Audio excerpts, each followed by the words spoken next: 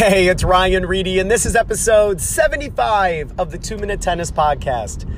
So I want to help you win more points with the lob. And a lot of players, they don't like lobbing because they almost don't want to be called a lobber. It's almost like a negative connotation.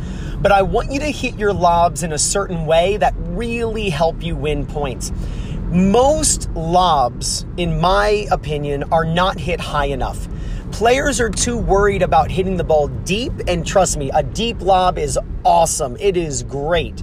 But if you can get your lob super high, rather than worrying about hitting a winner and getting your shot to bounce twice and worrying about getting it over their heads, just worry about hitting it super high. And then what you will induce is a forced error. Look, you shouldn't be worrying about hitting lobs as winners. What you need to do is induce an error by your opponent because you win just as many points and it's actually much easier. So instead of worrying about getting it deep in the court, if you're indoors, see how close you can get the ball to the ceiling. If you're outdoors, hit that ball up into the sky. A couple things occur when you hit the ball super high. First, it allows the ball to fall a farther distance, so the ball gets to accelerate and is dropping faster, and it is really hard to time. So your opponent will just screw it up, right? They'll hit the frame, they'll hit it into the net. Players are not used to hitting overheads off of really high lobs. Second, it gives your partner, if you're playing doubles and your partner's close to the net, it gives them time to figure out, oh my gosh, I need to back up. Because they need to back up because most overheads should be hit. We've talked about this in previous episodes. Overhead should be hit toward the closer person.